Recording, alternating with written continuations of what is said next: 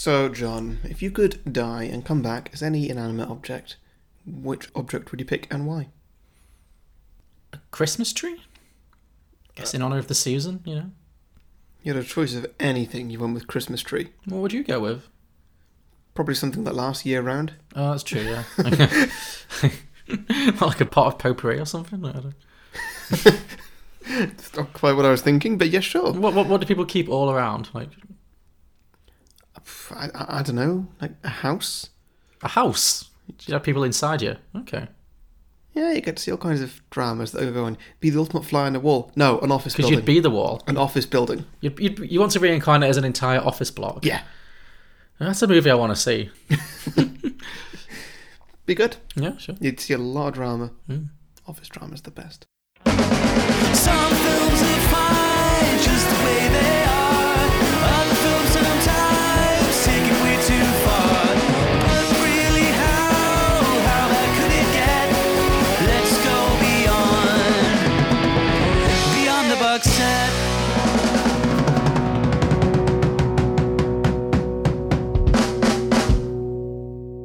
Welcome everybody to Beyond the Box Set, a podcast where we pitch prequels, sequels and spin-offs to films that don't have any.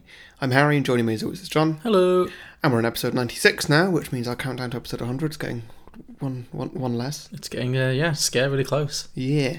So if you don't know, we're doing a live show for episode 100. So January 19th, which is a Saturday evening. Mm-hmm. We've booked out the back room of our local pub, and we're going to be doing E.T. live in front of people to embarrass ourselves in front of people. We're not going to be doing E.T. live in front of an audience. We're going know to be what I discussing mean. E.T. You live. know what I'm... Oh God, It's not that kind of show. grow up, John. So you're the one who said it. You're the one who turned it into something that it wasn't. Alright, fine. Yes, if you're interested in going to that, go to beyondtheboxset.com/live and that'll redirect you to the right place. Cool. Now, Jack Frost, Jack Frost. part of our Christmas season. Yes. Film 3, I think it is, down there. This is number 3, yes. After Edward Scissorhands, questionable Christmas movie, and Elf, unquestionable Christmas movie. So now, Jack Frost. This film was terrible. It was so bad. It was so bad. Like, it took... Well, how long was the film? It was like an hour and a half. Well, yeah, just over an hour and a half, maybe an hour and Just 40, over an hour and a half. It takes a solid 45 minutes for anything to happen. Yeah, he doesn't become a snowman until... Well, that was... Okay, this is where I want to start with this, actually, because knowing that you're not seeing this film, knowing that you had no context for this film particularly, did you expect him, for the first 40 minutes of the film, did you think that's where it was going to go, that he was going to, at some point, become a snowman? No, I wasn't sure. I thought that this film was going to be more of a Krampus-like film, where the snowman is not going to be a friendly creature. Okay. I mean, in hindsight, it's, I guess, kind of obvious that that's what's going to happen, if you know that there's going to be A snowman involved, a talking snowman. It's foreshadowed a little bit. I didn't see that he was going to die. No? I thought it was just going to be like a family against this snowman that's just going to try and attack them or whatever. You really thought this was going to be like a Krampus-style horror movie? Yeah. Okay. That's what I expected from you. Okay. That's generally your style of film. Yeah, it was just so boring for the first 45 minutes. Nothing was happening. It was just normal family drama. Not even like extreme family drama that's interesting to make a story out of. It was just like, oh yeah, the dad missed the hockey game. That's it, really. 40 minutes of that. Yeah. What did you think of his band? Hey, oh, you mean the Jack Frost band? Yeah. I had questions. Yeah? I had a lot of questions about that band. So, it's Michael Keaton playing a character called Jack Frost, which isn't really commented on particularly that his name is Jack Frost. I think it is at one point. There's one bit that we'll get to when he mentions it. Yeah. But other than that, it's like, oh yeah, it's the Jack Frost band. That's not unusual. So the film opens with them at a gig, quite a big gig, and they've got quite an expensive band set up. You know, they've got like a cellist, a full drum kit, and a keyboard, and big sound system. Yeah. Looks to be a big venue. It's not just a little open mic night, and it says the Jack Frost band. Yeah. It's not like they're playing an open mic set or like a multi-band set. They are playing quite a large venue, and yet then the film says, they're not signed. They don't have a record deal. It cuts to a guy who looks a lot like Joaquin Phoenix, but isn't, holding up like an old 90s phone saying, you got to hear this. We got to sign these crazy guys. Yeah. On the basis of the fact that they're covering Frosty the Snowman. Yeah. Yeah.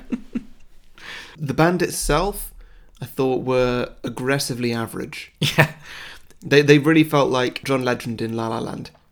Yeah. Well, it kind of felt to me like it was some kind of Bruce Springsteen tribute. Yes. Because I'm sure he's covered Frosty the Snowman. He's done some Christmas songs. Mm-hmm.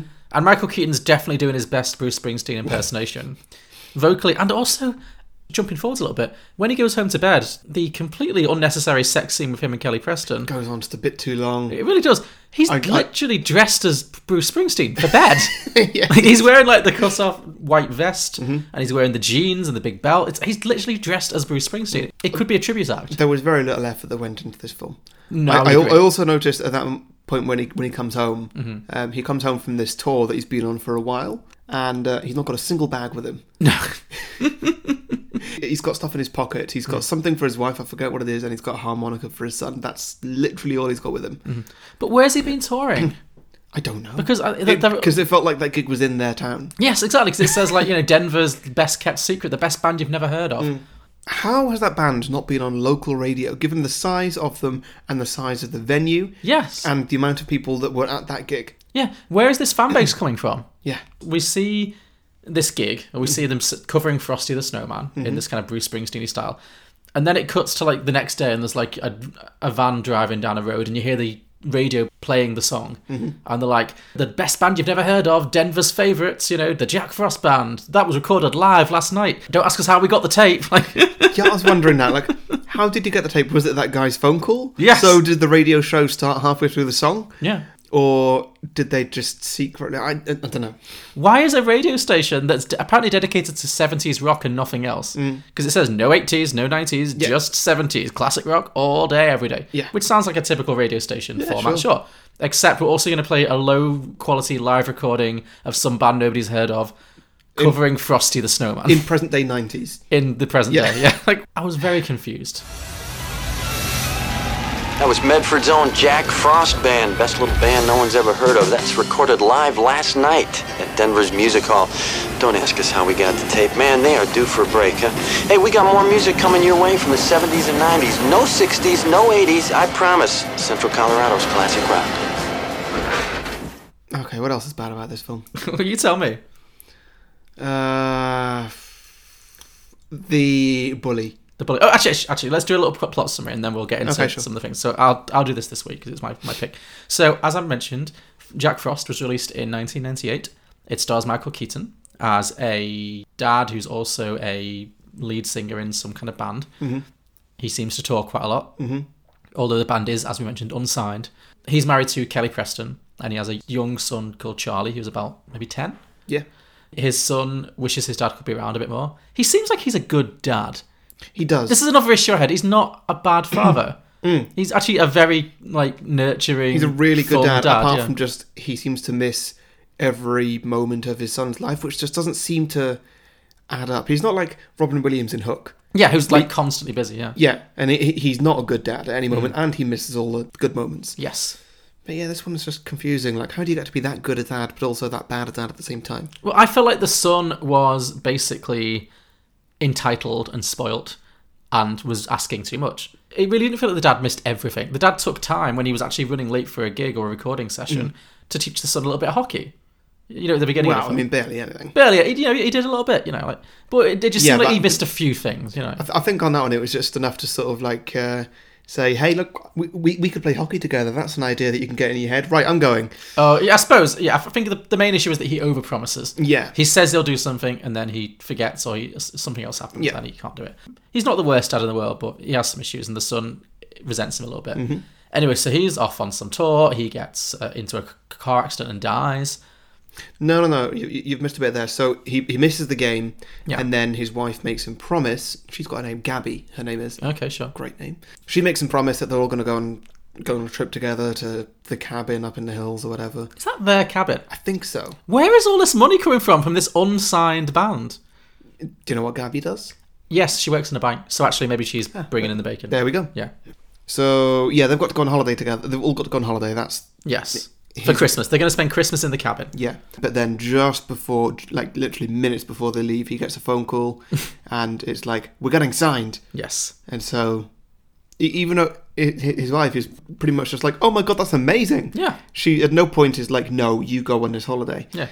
But obviously his son is, and then he decides that he is going to go and get signed instead of going on holiday, but then changes his mind. None of the band protest. No. I love that. Just like, you're this very large unsigned band. Yes. Surely you'd want to be signed at some point, but then nobody's up for it. At that point, I was like, this is why you don't have a record deal. You guys are not committed to this at all. And that's fine. Yeah, maybe they're just happy being a local touring band. Like, clearly they've got, like, big fish, small pond syndrome. And when these big opportunities come up, they're like, oh, no, can't be bothered. Yeah. Like, yeah. I think they feared failure. That was my psychological reading of the band. But yeah. They're on the road and he decides, you know what, I can't do this. I'd rather spend the time with my family. The band are like, sure, great. Mac's mum's going to bake us all cookies. The rest of the band seems to be like the Seven Dwarves or something. I guess. They don't have their own lives to lead. Except for Mark Addy, who clearly wants to get in with Kelly Preston. Oh, yeah. So then he drives back, gets into a accident, is killed. We cut to a year later, is it? Yeah. The son is obviously very upset, still struggling to deal with his father's death. He's not doing as well at school as he used to be. He's being bullied. Oh, we forgot to mention the magic harmonica. The film. Oh, yes. So his dad gives him... Before his dad dies. like the night he comes back from tour, he gives him this harmonica. Yes. And says, like, it's magic. If you play it, wherever I am, I'll always hear you. Yes. Which he's making up. Yes. And he says that later in the film that, it's completely made up, but turns out not. No. Well, I had another question. So he gives the son the harmonica when he gets back from his tour. And then when he has to go to leave them at Christmas to go and get signed by this record company, the son gets so angry and pissy about it that he gives the harmonica back and he's like, I don't want it. Like, that's his big, like, fuck you, dad moment. Yeah. So I guess the dad has it on him when he dies? I think he throws it into the car. So I'm assuming that the wife takes that car up to the cabin and then he gets into Mark Addy's car. I'm guessing that's... Oh, I thought that the think of. dad maybe, like, just put it in his pocket or something.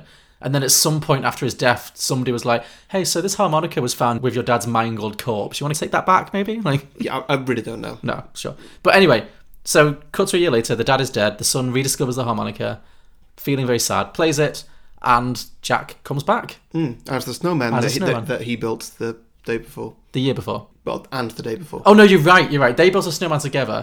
And then, the catalyst to the son playing the harmonica is that he's having a sad night in on his own.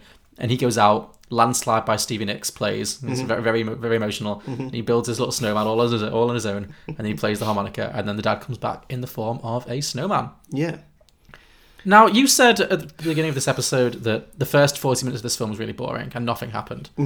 We've now reached the point of the film that the whole film is building to, which is where the dad becomes a snowman. Yeah, I've already been thinking, what are we going to talk about for the rest of the plot summary now? Yeah, because I would argue that as much as not much happened in the first 40 minutes, once he becomes a snowman, literally nothing happens. Like... Yeah. No, the plot of this film happens in 5 minutes in the middle. Yeah.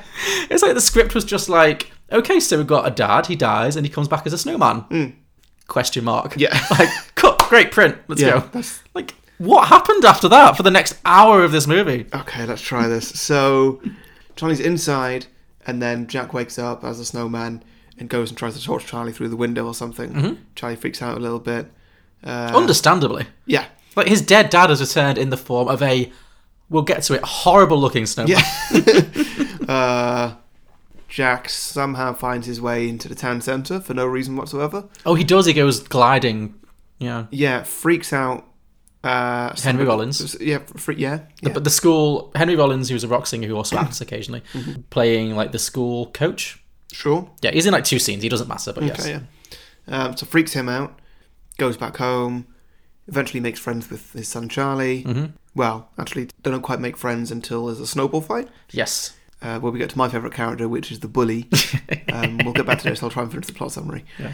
And then they go sledging to get away from the bully. Yeah. Which is a long scene. This scene, I was going to say, this is actually how the movie padded out. That sledging scene went on for like 15 goddamn minutes. Yeah. And you could tell because it had like this weird song that I didn't recognise playing over the top of it. And I swear it was on a loop. I swear the song was on a loop because that scene went on for much longer than 3 minutes. Yeah. And his mother is just quite concerned that he's acting quite weird. Yeah, because he's talking to a snowman. Nobody else can see. Well, Henry Rollins sees it. Yeah, people can see him moving. It's just, Yeah, but not as many as you'd think. it's just he's subtle. Obviously he's not subtle because it's a kids' film. Yeah. But nobody seems to be looking at the right time. Yeah, fair enough. Yeah. yeah, so his mother's concerned about it, and they follow him around or whatever. Finishes a hockey game, which his dad finally teaches him hockey. Yes. How to do that J shot or whatever. He rejoined the hockey team, which he'd previously quit, even though he didn't say that he'd quit it. He said, initially he said he got moved to defence, Yeah. and then in another scene said that he quit a long time ago. Yeah, it seemed inconsistent. Yes. Yeah. I also thought and so then he got his old place back as front. Well, I don't know. Yeah. There's a hockey game at the end of the film, and his dad finally gets there, gets to go and see a hockey game. Don't know why his son didn't just take him. Yeah, he just left him. Yeah, you see, the son seems to forget pretty quickly that he had a dad who was made of snow. Yeah.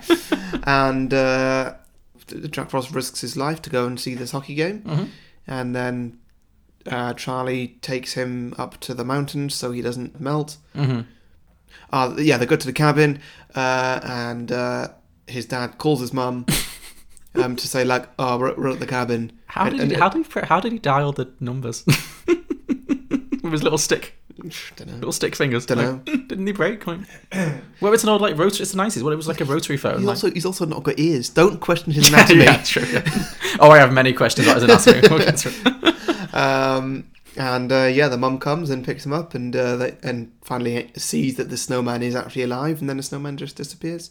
And we do see Michael Keaton just once more. Yes, we do. Who does he sing a song or something? Yeah, he sings a little bit of that song that his wife likes. Every time I say goodbye, my heart breaks a little, or something. Yes. Okay, cool. And then he goes away, and that's it. That's the film. Yeah. Cool. Okay, so the bully. Finally, the bully. Okay, talk to me about the school bully. The ultimate 90s PG-rated school bully. Sure, with his spiky, slicked up hair. Brilliant hair. One curse or one insult, which is butthead. Butthead, yeah. Which is the PG curse. It's the ultimate insult. Mm-hmm. Did you notice that he was wearing, in at least one scene, I didn't notice it was throughout, but there's one scene in particular where he's wearing a literal, pearl necklace. Is he? like Lisa Simpson style, like a proper little neck. I'm sure that was never a fashion for boys. It was a very odd detail that I've noticed. It's the scene where he says, "Hey, you butthead," and then his friend says the most cruel line I've ever heard in a children's song. He's like, "He's no fun to pick on since his dad died." Yeah. I mean, well, that bully has clearly got a lot of things about himself that he hasn't yet realised. Yeah, well, the bully clearly has. Yeah. Also, he has his own little tragic backstory. He's like, "Well, I never even knew my dad." It was great. We're just like, do we feel sorry for him? Yeah, you okay? Well, that does come back. It does. Yeah, it's such an unbelievable way for how a bully would react. Just like, oh, the snowman's your dad. Oh, okay, I'll help you. Yeah. Just like, that's not what a bully would do. But what does he say? Why does he help him? Do you remember the line? No. You're right. So at the end of the film, he sees... Oh, I know what it's like to lose a dad or something? Or... Well, there's that. But then he also says, and you know what? Snow dad's better than no dad. Oh, yeah. Man alive, this film. This is just awful. Look, Rory, it's too hot down here. If I don't get him up to the mountains, I'm gonna lose him. He does look pretty bad. Come on. You know what it's like not to have a dad. It sucks. Sucks big time. All right. Snow dad's better than no dad. Let's go. Okay, what do you think of the snowman in general? Horrifying, upsetting to look at, just not pleasant. Sure. It looked unappealing. Like it's a Jim Henson thing. It's not CGI. It's a Jim Henson Studios creation. I feel like it jumped between the two sometimes. I'm sure there was a little bit of CGI, but on the whole, it was a puppet. Yeah. Okay. Yeah. Something about the way it moved, like its mouth movements and the way it glided, just looked scary. I think if I'd seen this film as a kid, it would freak me out. I think it would give me nightmares. Yeah. Because I was watching this film and I thought to myself, you know what? I don't like snowmen. Like, it just as a general rule, not even like talking snowmen. I just don't think I like snowmen. Sure. They take a fucking age to build. Then once they're built, they're really unimpressive. Like, then what happens? Like, oh great, mission accomplished. Well, yeah, you've made a snowman. You've built a thing. You've achieved a thing, and you can, I don't know, make it look better or worse or whatever. You know, instead of giving it a nose, give it a penis. That's always a good laugh. Okay, sure, yeah. I had better things to do. I had books to read. Oh, great. Look at you now. Yeah. So Michael Keaton was not the first choice to play Jack Frost. The role originally went to George Clooney. Oh my God, I was going to jokingly say Frank Sinatra, and you said George Clooney. And obviously they've played the same character in the past. So, Yes, they have, So I was yeah. close. You were close, yeah. But George Clooney dropped out fairly late in the game, at which point Henson Studios had already developed the puppet snowman to look like as much like George Clooney as possible. So this puppet is supposed to look like George Clooney. Yes. Okay, it doesn't. No, it does not. But it maybe looks a little bit closer to George Clooney than it does to Michael Keaton, who it does not resemble in the slightest. Also, I was wondering. Okay. So, kind of a technicality with the snowman. He goes through a lot of different injuries. Yes, he does. Should we say? None of which are realistic, of course. You know, a snowman would just fall apart if it gets knocked over by a snowplow. Yeah. Yeah, there's bits where he comes apart and he'll have to balance his head back on his shoulders, which is always good visual comedy. I mean, I wasn't laughing, but sure. No, me neither. In theory. Like, Yeah. Well, no, I like a thing where somebody's head gets knocked off and then they're talking to their head, but their body is like a different entity. Sure, yeah, because it's like his little stick arms were like... It's like, oh, you there, body, help me, or whatever. Yeah. Yeah. There's the bit on the very long sledging scene where he just gets a lot thinner and then goes through a snowdrift and just goes back to exactly normal size. Yeah. Sure. The holes he gets in with the hockey training montage. Yeah. Again, yeah, okay, I guess he can just pack that up with snow or whatever and just good as new. Yeah. So at the end, when Charlie needs help from the bully to get the snowman into the lorry, why not just grab his head? Yeah. Why not just grab his head? Or maybe the middle bit as well. And then just like cannibalise the middle bit, take bits off that and just whack it on the head. So the head stays as a normal, good-sized shape or whatever. And then you just build a new middle and legs later up the mountain. Yeah, I did wonder what part of it was actually him. Yeah. Yeah. You could just stick him in a freezer all year. You could, yeah. Well, that was a question I had. So at the end of this film, there's this whole big thing, like you said. It's like, oh God, it's the hottest winter on record. He's going to melt. We have to get up to the cabin to save him. Yeah. They go through this whole rigmarole. Like they put, Charlie has to run away basically with a snowman. His mum doesn't know where he is. He panicked. Then they get up there, and what's the first thing the dad does? He's like, it's time for me to go now. So what was the point? Yeah. Well, that's not the first thing he does, actually. The first thing he does is he lights a nice, warm log fire. Does you're right, yeah. Which, Not the smartest move, yeah. No. I mean, the sun needs to be kept warm. Maybe it was like, I'll go stand outside. Like, yeah. But yeah, I know what you mean. But like, what was the point of it all then? How did you light that fire? He rubbed his hands together really fast. There it is. It didn't feel like there was a ticking clock. It was like, I've decided it's time for me to go now. Yeah. Also, go where? Yeah, to the afterlife, I guess. But what? Because when I'm jumping around because this really confused me actually because nobody asked him. I love doing this. I love breaking down, trying to work out the logic of a film that clearly has none. Yeah, because he's been dead for a year, right? And then he rematerializes as a snowman, and he says, "I'm back." Back from where? Yeah. Where has he been? Like, is it the afterlife? Nobody asks him. Like, does God exist? It's one of the age-old questions. And you have an opportunity to ask, you ask. Yeah, exactly. Nobody particularly seems interested. Well, the son certainly doesn't seem particularly interested. Probably because the son is selfish and cares only about himself. But does the dad know he's dead? I don't know. Maybe. That's a weird twist on the film. Because he seems like he accepts the fact that he's a snowman really quickly. And he seems like mildly annoyed by it. Yeah. But there's no sense of like, oh my God, I'm dead. So has he been in the afterlife hanging out for a year and then he's somehow been pulled back by this harmonica? Don't know. Is there an afterlife? Or has he just been like gone and then this harmonica brought him back from oblivion in the form of a snowman? I had a lot of questions. Yeah, it doesn't make any sense. No, it really doesn't. Nobody asks. A stupid film. Yeah, this is the thing. This film is so incredibly lazily written Yeah. that nobody even asks the most basic questions of like what the internal logic of this film is. Also, he does actually say at a certain point, he says, "Why did I have to come back as a snowman? Is it because I'm called Jack Frost?" That's not very original. So first of all, I was like, is this the script writers making fun of themselves? Maybe, Yeah. I think. But then also, does that mean, if that's the reason, because he is called Jack Frost, if he'd been called, like, Hugh Janus or something, like, Oh, John. Yeah, or something like, like a silly name like Mike Hunt. Like, you've heard all the jokes. Yeah.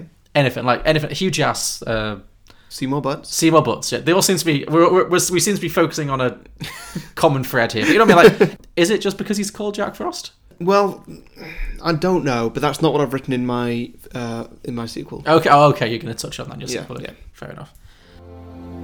Man, why me? Why a snowman? I mean, could the universe really be that unoriginal?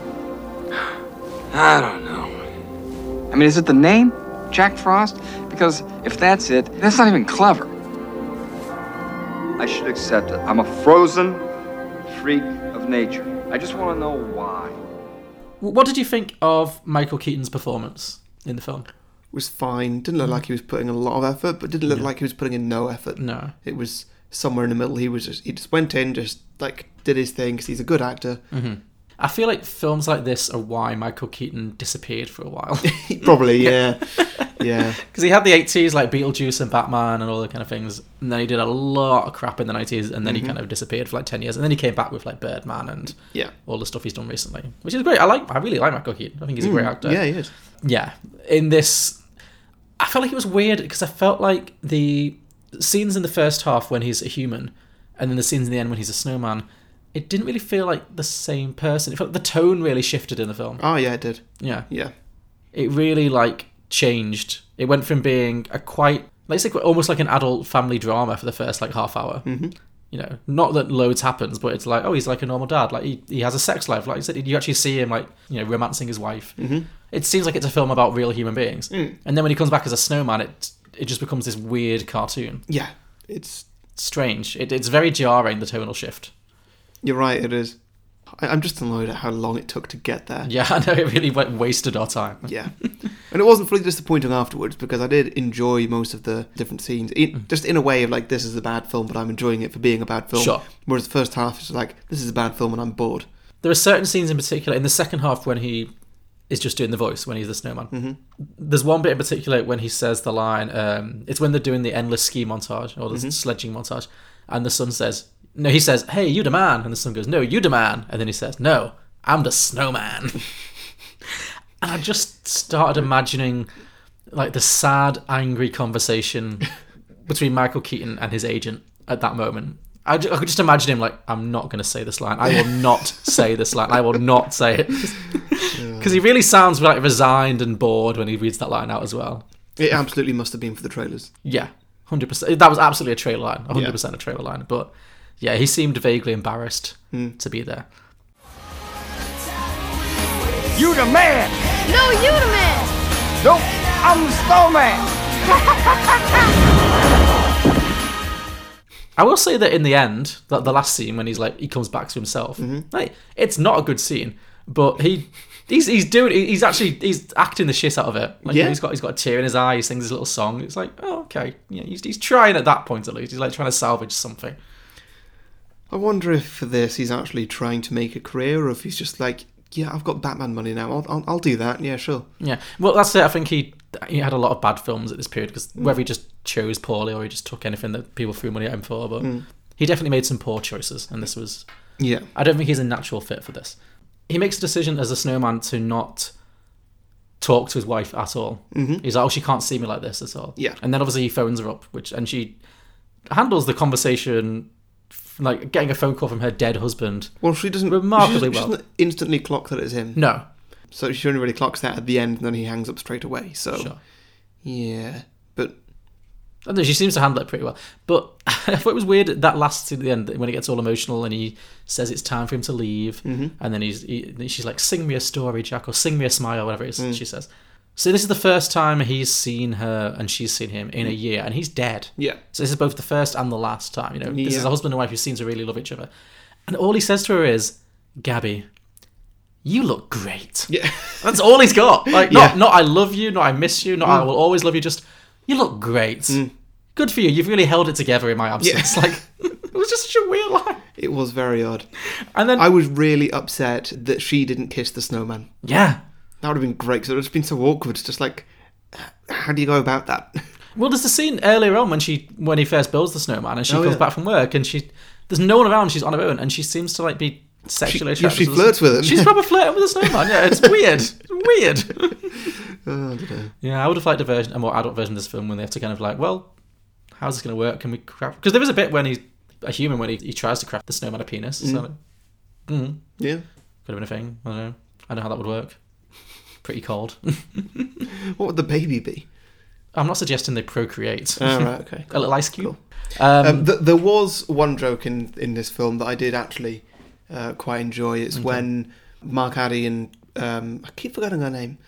Kelly Preston? Yes. Yeah. When they're reporting that her son has gone missing, and he's got a snowman with him, and the police officer's like, well, describe the snowman, and Mark Addy's like, it's just a snowman. He's like, I need a description. Okay, white, right, Caucasian.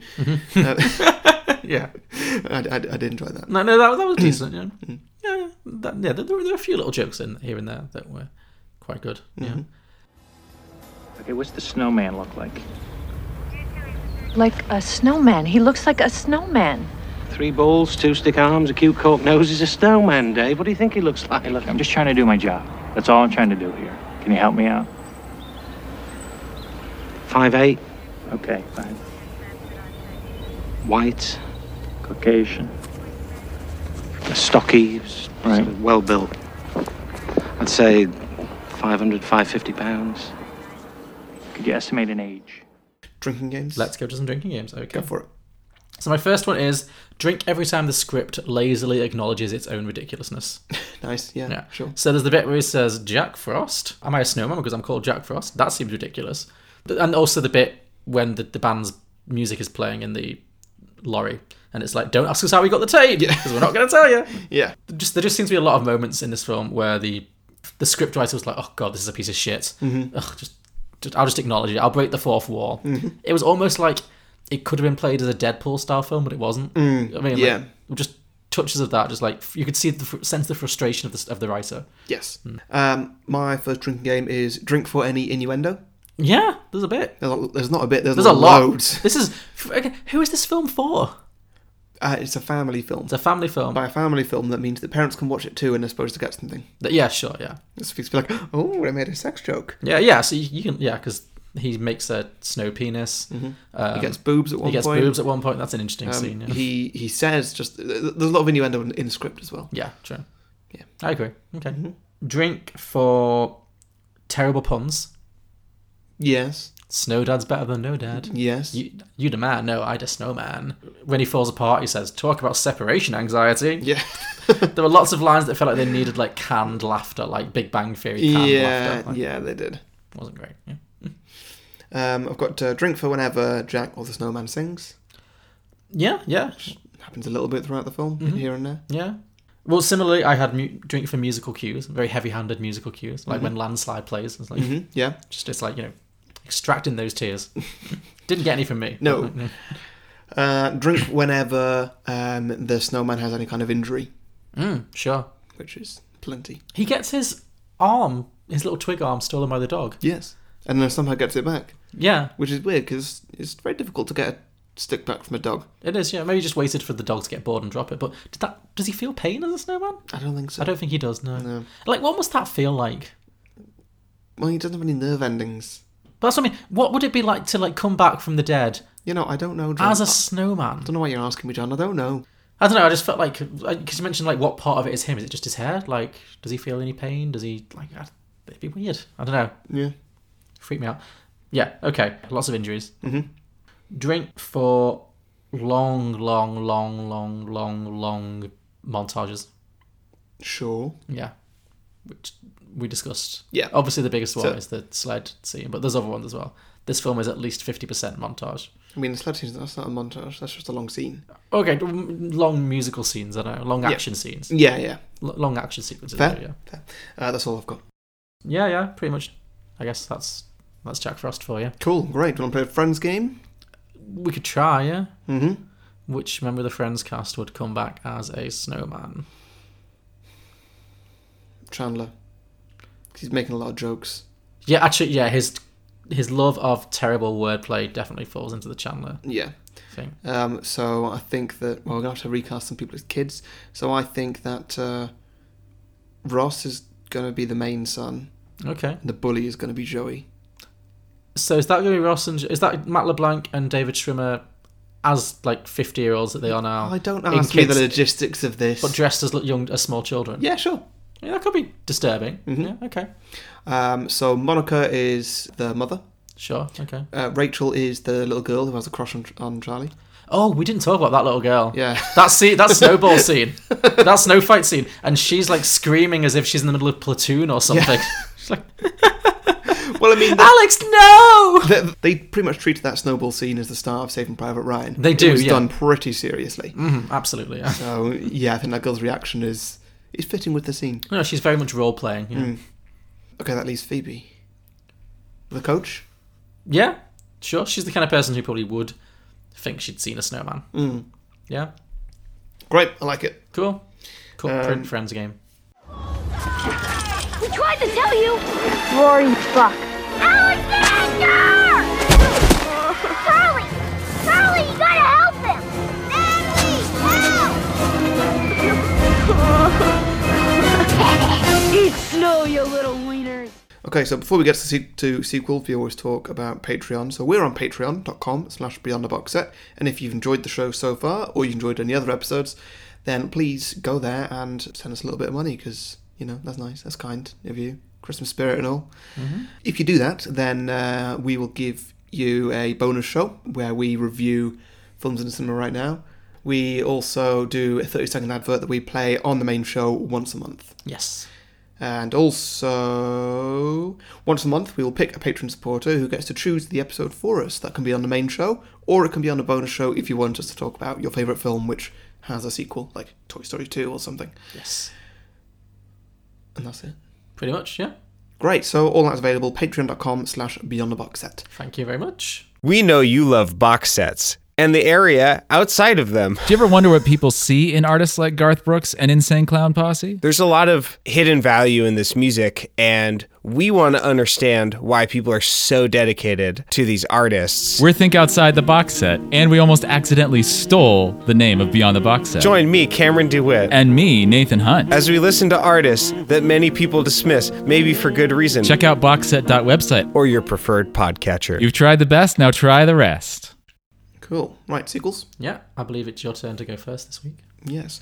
So I've got 2 sequel ideas here. Okay. One of them is pretty much like the Friends game, where I've just picked the cast and I'm just going to recast everybody. Yeah. Okay, sure. So I found that in this film, a lot of the humour felt quite familiar, and even the look of the snowman felt a little bit familiar. It all felt like some kind of Seth MacFarlane comedy. Yeah, I can see that, yeah.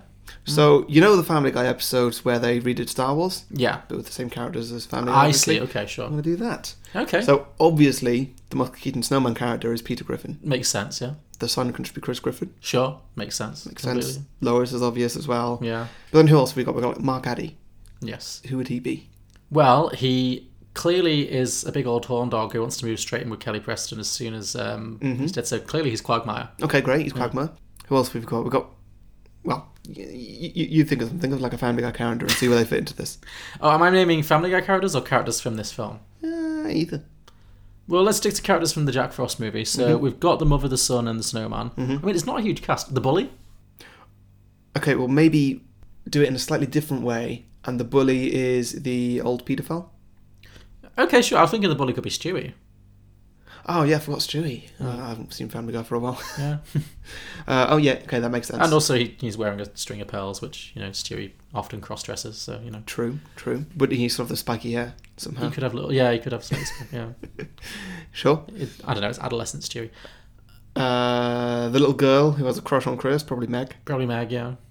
I mean, yes, that's weird, but also... They've covered that in Family Guy. Yeah. They've kissed before. Yeah, I know, yeah. What's Brian going to be? Oh, there's a dog. Brian can be the dog that pisses on the snowman. Oh, yeah, of course. Yeah, that's great. Maybe. That lines up nicely. Yes, it does. That's really nice. Do you reckon that in this version, Brian can understand Snowman Peter and chooses to piss on him anyway? Because, you know... Yeah, sure. Yeah. Yeah, that makes sense. Mm-hmm. Yeah, I like that. I like this idea. If this film was well known enough for Family Guy to have bothered to do a whole parody of it... Yeah, it would work pretty well. Yeah, it really would. Henry Rollins. Who? The guy who gets scared by the snowman. Oh, yeah. Joe Swanson. Yeah, definitely Joe Swanson. Yeah. quite similar. Like very like "Arr!" Is Cleveland in this? Given that there's, I don't think, a single... There is not a single person of colour in this movie. This is a white movie. It is a white Christmas in every sense of the word in this film. Like, Yes. There is no racial diversity or whatsoever. Not even like a token black friend for the kid. No. Nothing. Mhm. This is probably like, we've joked about this before, this might be the only 100% white film. There might have been others, but I wonder. it's definitely on one of the most... Swiss Army Man? Yeah, maybe apart from films that only have like 2 or 3 characters. Yeah. But yeah, this is a crazy white film. Not so much as an extra, I don't think. Edward Scissorhands? Actually, yeah. Okay, there's more than you'd think. Yeah. But this is definitely up there. Like, Yeah. so yeah, well, Cleveland could just be Cleveland, just like, hey, why is there no black people in this film? Like, And that's he his could just one come line. in. His yeah. one line. Yeah, exactly. Yeah. Cool, great. Any major Family Guy characters we've missed? I don't think there are. Not especially. I mean, there's Lois's dad crops up every now and again. But not really, no. No, Nah. I think you've covered Cool, it. yeah. I can see that, and I despite not having enjoyed Family Guy for about 10 years, I like it. Yeah, I like that idea. The humour really wasn't that far off. No, it wasn't. Things like when the 2 snowballs hit him in the chest, he gets boobs. He does exactly what Peter Griffin would do, even with like a sort of... Yeah, it's weird. This film felt like it was like a U/PG film, like that was desperate to be like a 12 or 15. Yeah. Like they really wanted it, but they just couldn't. Yeah. Yeah. Totally. Do you know what the director who directed this film went on to direct? No. The failed Ben Affleck Daredevil movie. Oh, great. Yeah. Wow. Great career. Yeah. Okay, and then the other idea I've had, which is also going to need some improv from you. Sure, okay. It's called Jack Frost Returns. Jack Frost Returns, okay. Now, I'm hoping that's not all you got. No. And go. So, John, what can you do with that one today? No, so this is going to be... So, also you've seen the film Boyhood. Oh, yeah. Yeah. The one about the kid who Patricia Arquette, where it was filmed over the course of 15 years. Yes. Yeah, okay. Yeah. Good film. Was it? Do you remember what happened or anybody was called? Do you remember anything other than the fact that the film took 12 years to film? I do not. Yeah. That's when I realised on the way over here, just like, oh yeah, that's a really good film. Wait a minute. What happened? Yeah, okay. It's a nice film. It's got a concept that works, that plays Yeah, well. it's a film you can like let wash over you. But sure. Sure. Have you seen it more than once? No. No, me neither. No. Don't think anybody I doubt I'll ever watch it again, unless we do it for this podcast Yeah. at some point. But yeah. It's not on my list. Not on my list either. Anyway, so this is going to be set over the course of Charlie Frost's adolescence. Okay. And, well, maybe a bit late into his life as well. So, essentially, Charlie is going to get into loads of different situations where he needs his dad's help. Right. He needs his dad to help him out of some kind of situation. Or advice, maybe.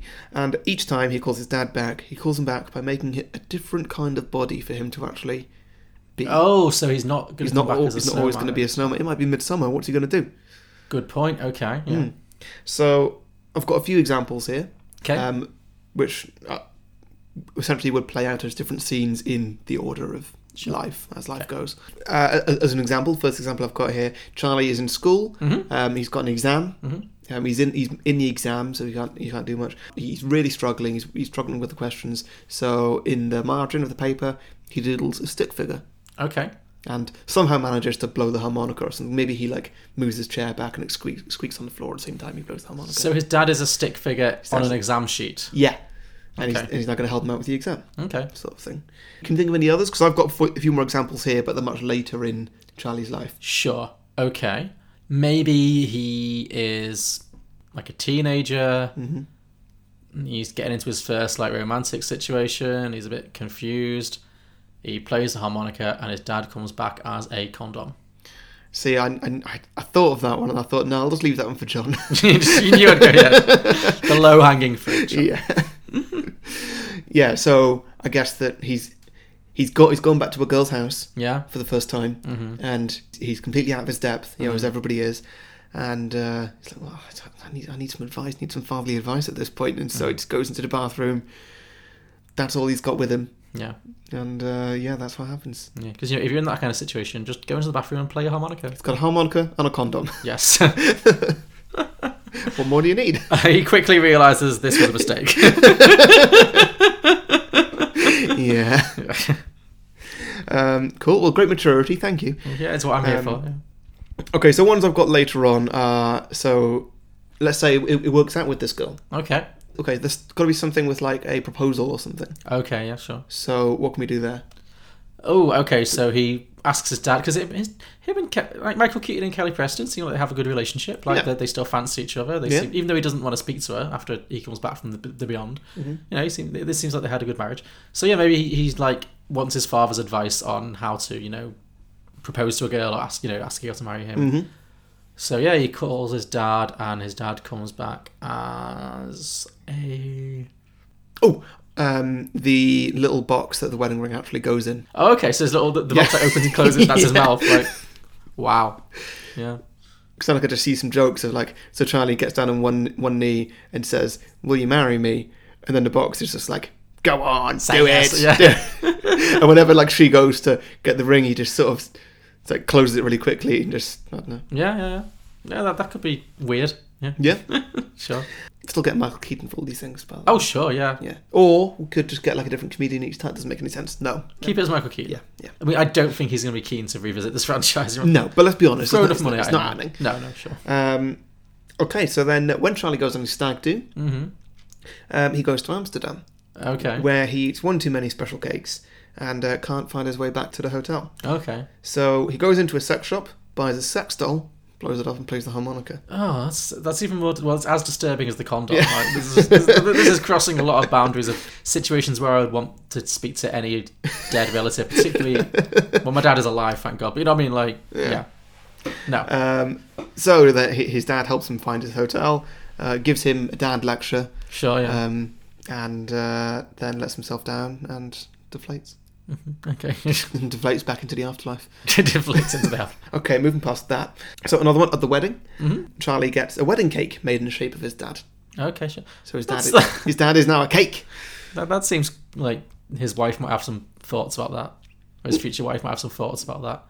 So yeah, for our wedding cake for this special day, I want it to be shaped in the shape of my dead father. Okay. And it gets brought back to life for all the guests to see. Maybe I'm going to offer a correction. Maybe he comes back as the little man on top of the wedding cake. Yeah, that works pretty well. Yeah. I was going to say it's all fun and games until they all finish dinner and they need to cut the cake. And then it gets very sad. Yeah. Quite graphic, yeah. should we say. Strawberry jam everywhere. Yeah. Or the little man on top, yes. Yeah, the little man on top seems more like, oh, he could survive that. Like, yeah. He gets to watch the whole thing. You can like flirt with the woman on top as well. Yeah, exactly. Yeah, it's all sorts that can happen. I don't really have many more here. I've got the last one is once Charlie's all grown up and had kids, his daughter, who is just like a young 4-year-old or something, she's playing with macaroni, like making paintings or whatever, and then she plays the harmonica, and her granddad is now a macaroni painting. Wow. I suppose like the little macaroni mouth could move and yeah, that sort of thing. Yeah. Well, I was thinking it could be like a Toy Story thing where he summons him back when he's had kids as like a child's toy, like a Woody action, for example, so he can meet his grandkids. Yeah, I like that. Or maybe like it snows again and the snowman just comes back as a snowman or some winter to meet his grandkids. Yeah. And he just, all the things he misses because he died young, he gets to experience as a snowman. Sure. Yeah. I like that. Yeah. Anything else you can think of, or is that it? No, I think that's about it. Yeah, unless maybe he comes back again as like a dialysis machine when the son's like an old man himself. Like dialysis machine. Oh, dialysis machines just process urine. Yes. Great. Lovely. I didn't say it was a great idea. But... No. Yeah. Cool. Yeah. I guess that works. Yeah, you could like usher his son into the afterlife with him. Like, come with me, son. Then one day your child will summon you into all these horrific forms of when you're just trying to enjoy heaven or whatever it is that you've gone to. Yeah, sure. The only other idea that I had for this, which I'm glad I didn't really do, was any kind of reanimating of a corpse. Sure. How do you mean? What is it? The family cat dies. Or that dog dies or whatever. Oh, and that's brought back as a snow dog. Snow dog's better than no dog. Sure. Again, that's not quite where I was going, but I was thinking to bring back Michael Keaton as that dead dog. Oh, right. Okay. Yeah, it goes into a whole kind of Pet Cemetery zombie kind of... Okay, interesting. Yeah. Sure. Maybe that does happen, and the dog bites somebody and causes a zombie outbreak. And then it's The Walking Dead. There's your movie. Great. Sure. That's a franchise right there. Okay. Great. Some good ideas there, yeah. Cool. Yes, I've done it. Good stuff. I like those. Cool. So I've done something a little bit different this week. Because I found this film to be bad and frustrating. Yes. So in the past, sometimes I have, or we both have, pitched kind of remakes Like, remake it as a musical. That's been a thing we've done. Remake it as a horror film. That's something we've done occasionally. So this week I've chosen to remake this film as a better version of this film. Okay. So basically the same plot, but done in a way that I think would be better. So rather than a sequel or a prequel. So a thing that remakes never do, but always should do. Yes, exactly. Is take a bad film and turn it into a good film. Yeah. They always do the opposite. Yeah, why try and remake a classic film? Remake a film that could have been good but failed. Yeah. Like, remake The Golden Compass, please. Oh, fucking hell, Please do it. remake The Golden Compass. I think they are actually, but it's like a TV show. Oh, a Netflix show. It's Netflix, of course. That could work. Just don't go in the series of unfortunate events direction. Sure, yeah. That's just a bit much. Yeah. Anyway, so this is my idea. The same film, but better. I think I've gone off Neil Patrick Harris now. He's kind of overexposed, isn't he? I've had too much of him. Yeah, I agree. Yeah. Anyway, he's not in this, don't worry. Good. My pitch for improving Jack Frost is not recast as Neil Patrick Harris. I've not actually done any recasting with this, but we could talk about it or not, but the idea is to improve the story. So the setup is basically the same. We've got Jack Frost is a devoted husband and father, but he's always away on tour with his band. Now, in my movie, the fundamentals of the music industry are going to make a lot more sense. So he's going to be like a session vocalist, maybe, who's always like waiting on his big break. So instead of being like, I'm touring all these gigs, but I'm an unsigned act, which doesn't make any sense. He's like playing like functioning gigs and stuff, but he's still holding on for his big break. Even though he's like getting older, obviously, it's unrealistic at this point that he's ever going to be a pop star or a rock star or whatever. But he's always waiting on that big break. So as a result, he's letting the good things in life pass him by because he's always going to the next gig, the next thing. So he's not spending a lot of time with his kid and his wife. Much like this film, but it's more. He's not like a bad, unpleasant dad, but again, he's like a slightly, absent dad. Yeah. Not really like living his full life. Yeah. And again, like in the original film, he's got a best friend, the Mark Addy character. Who did you know that? I don't think they ever say his name in full in the film. Do you know what his name is in Jack Frost? No. It is Mac MacArthur. Oh, cool. Mac MacArthur. Sure, yeah, that works. So he's going to have a best friend who's going to be a Mark Addy type, Yeah. But in my version... I mean, he's not really a Mark Addy type because Mark Addy does nothing in this film. He doesn't, except for moving on the wife. Oh, yeah, I suppose. Yeah. Well, this is the thing. That kind of happens in the background in this film. Like, he's always there. It really seems like he's very close with the wife. And it seems like in the end... Because in the last scene of the film, when Michael Keaton's gone back to heaven or whatever, he's in the house. He's playing the piano and stuff. So does that imply that him and Kelly Preston did get together? Maybe. I felt like it should have been addressed. It should have been like Michael Keaton. A bit more obvious. Yeah, Michael Keaton should have been like, this is cool. You're my best friend. I want you to be happy. I want my wife to be happy. You have my blessing. Yeah. That would have been nice, but it just isn't really touched. It's like, in the background, he's kind of seducing the wife. Interesting. So my version, he is madly in love with Jack's wife from the beginning. Before Jack even dies, he just has a huge crush on her. This friend, he doesn't have particularly much going on in his life apart from the band. He sees that his best friend and bandmate has this beautiful wife, this family. He becomes very, very jealous and resentful because he feels like this Jack's not appreciating what he has and he has nothing, and he would definitely appreciate it if he had all this stuff. Yeah. So at some point, the band goes on the road. Again, it's Christmas, much like in the actual film.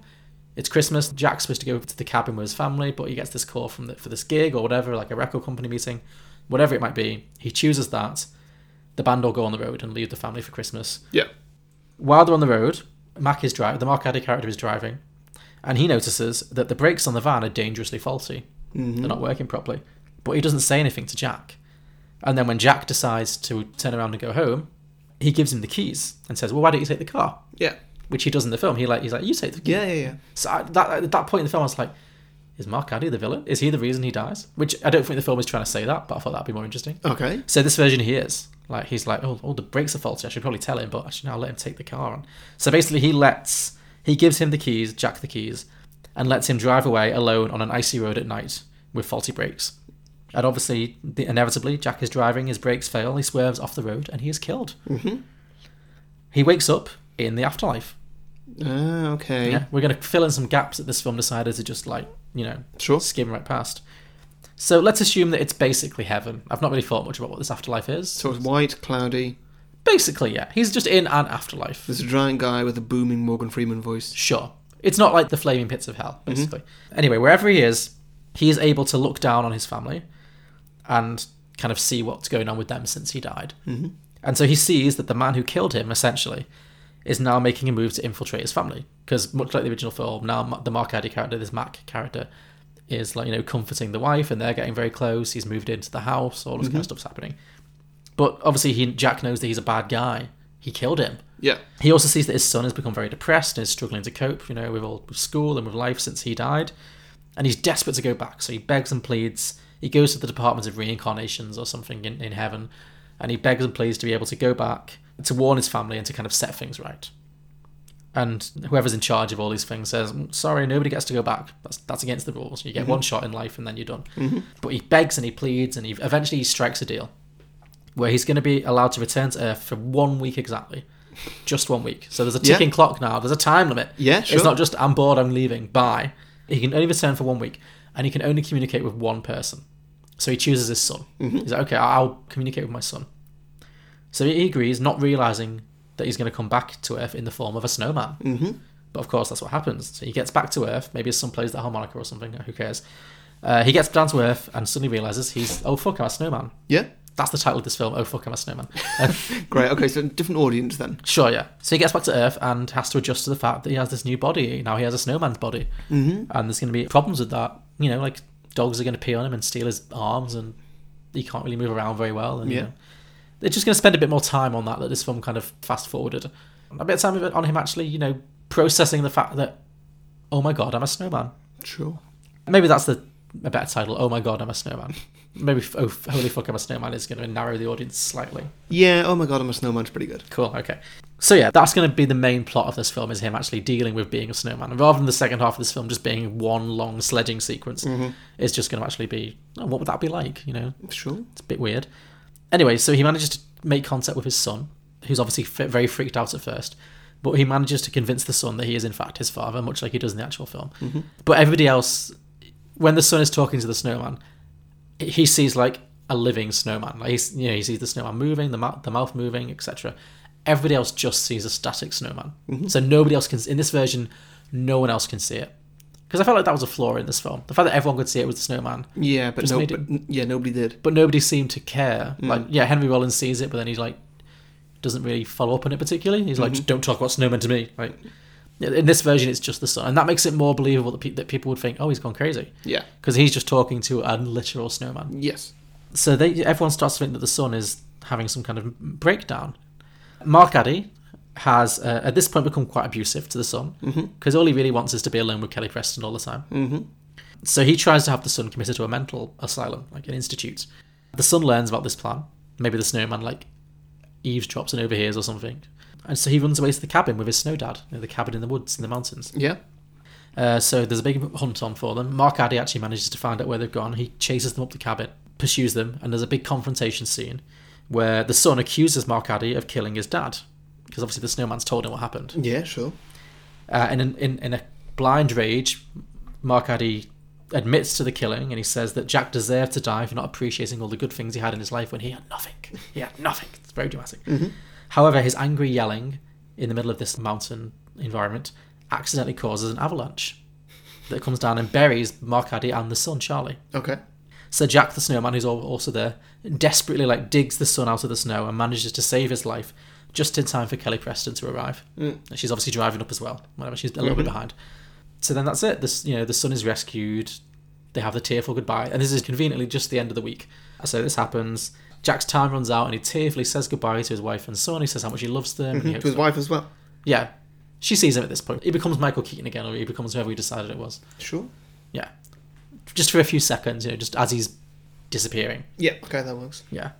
So he returns to the afterlife, having saved his son and his wife from evil Mark Addy.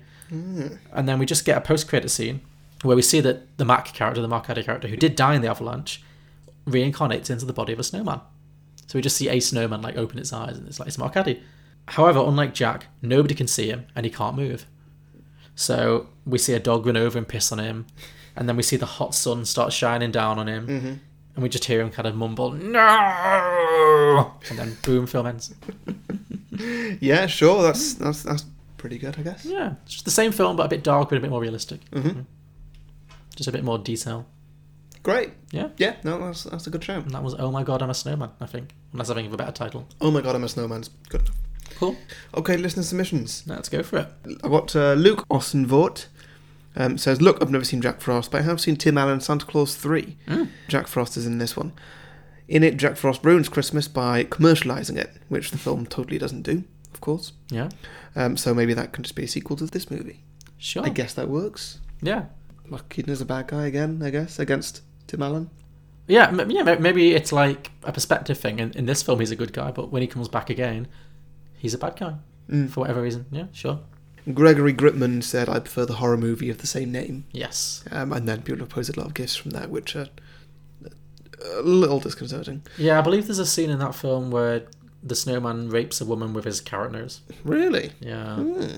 Yeah, so pretty much the only sequel idea that I've actually got is from Josh Barnard, Jack and Jill Frost.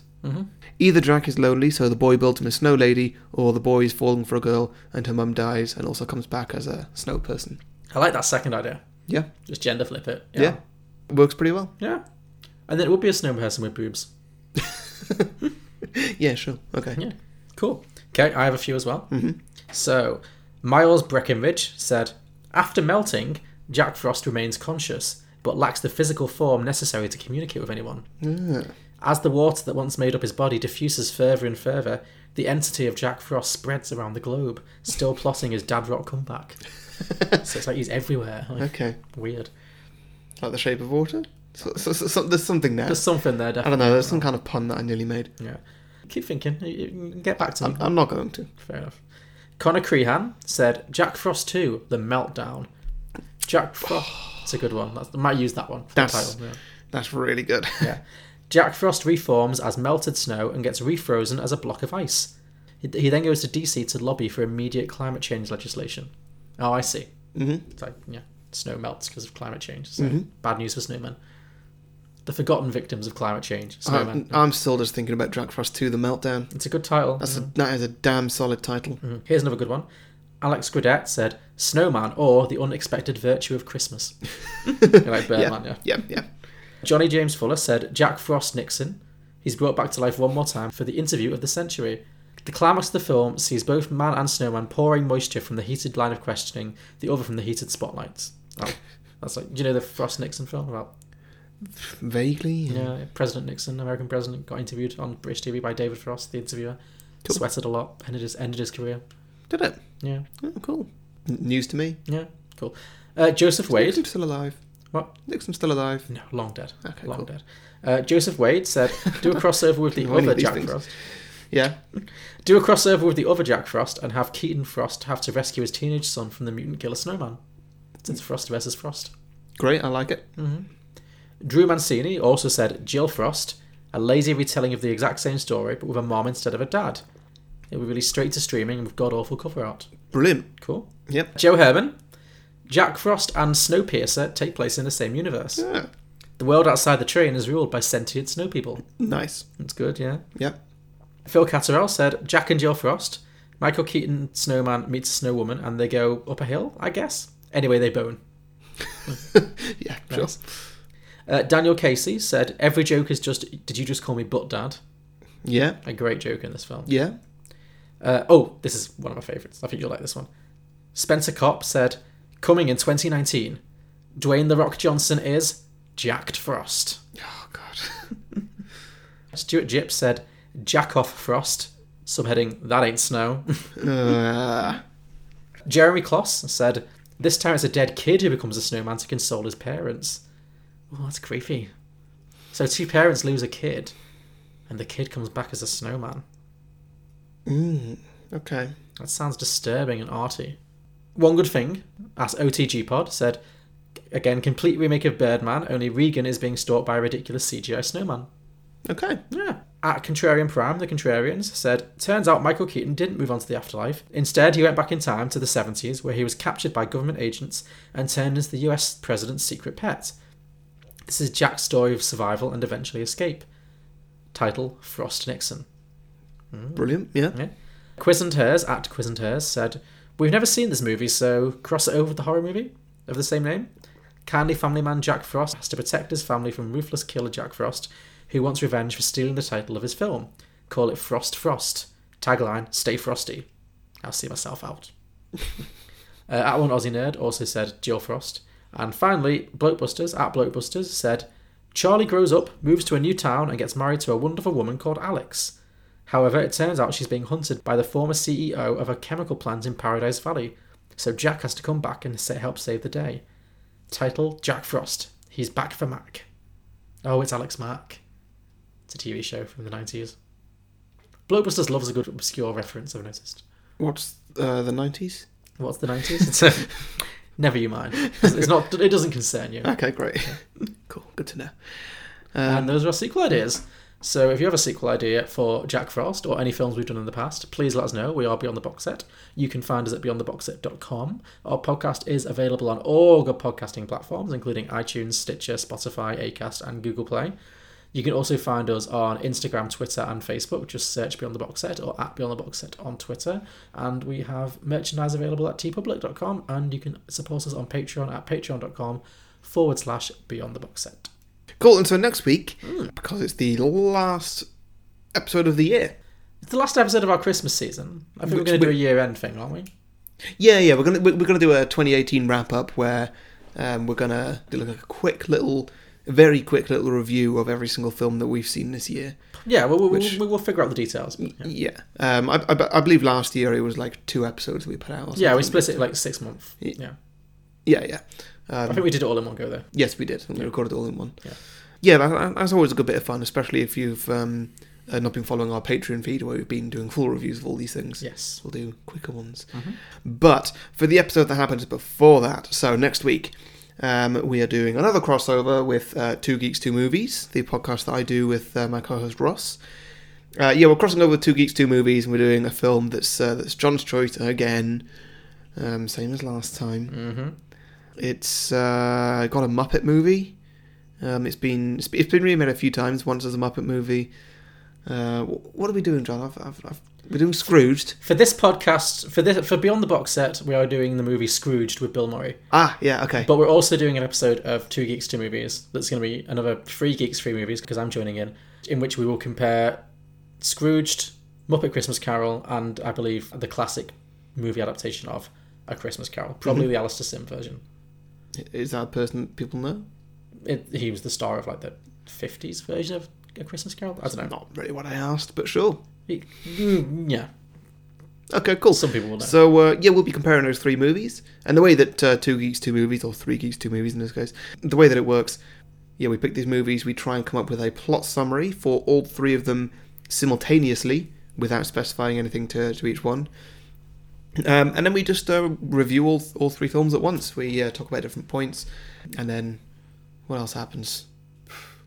At the end, Ross does puns. Yes. That's Ross enjoys himself, so he that's keeps him off the streets, doesn't he? So. Yeah. If his puns have got to go anywhere, at least it's going to me. Space. Yeah. God. So that's Two Geeks, Two Movies, which obviously you can find everywhere. Just search Two Geeks, Two Movies, whatever. Yeah. So that'll be out the Christmas special for that episode and conclude the Christmas month for this podcast. Yeah. So tune in next week for Scrooged and keep an eye out for Two Geeks, Two Movies, in which we will be doing Scrooged, Muppet Christmas Carol, and A Christmas Carol. Mm-hmm. So they will all be coming out probably just before Christmas. Yes. So yeah, see you next week. Bye. Bye.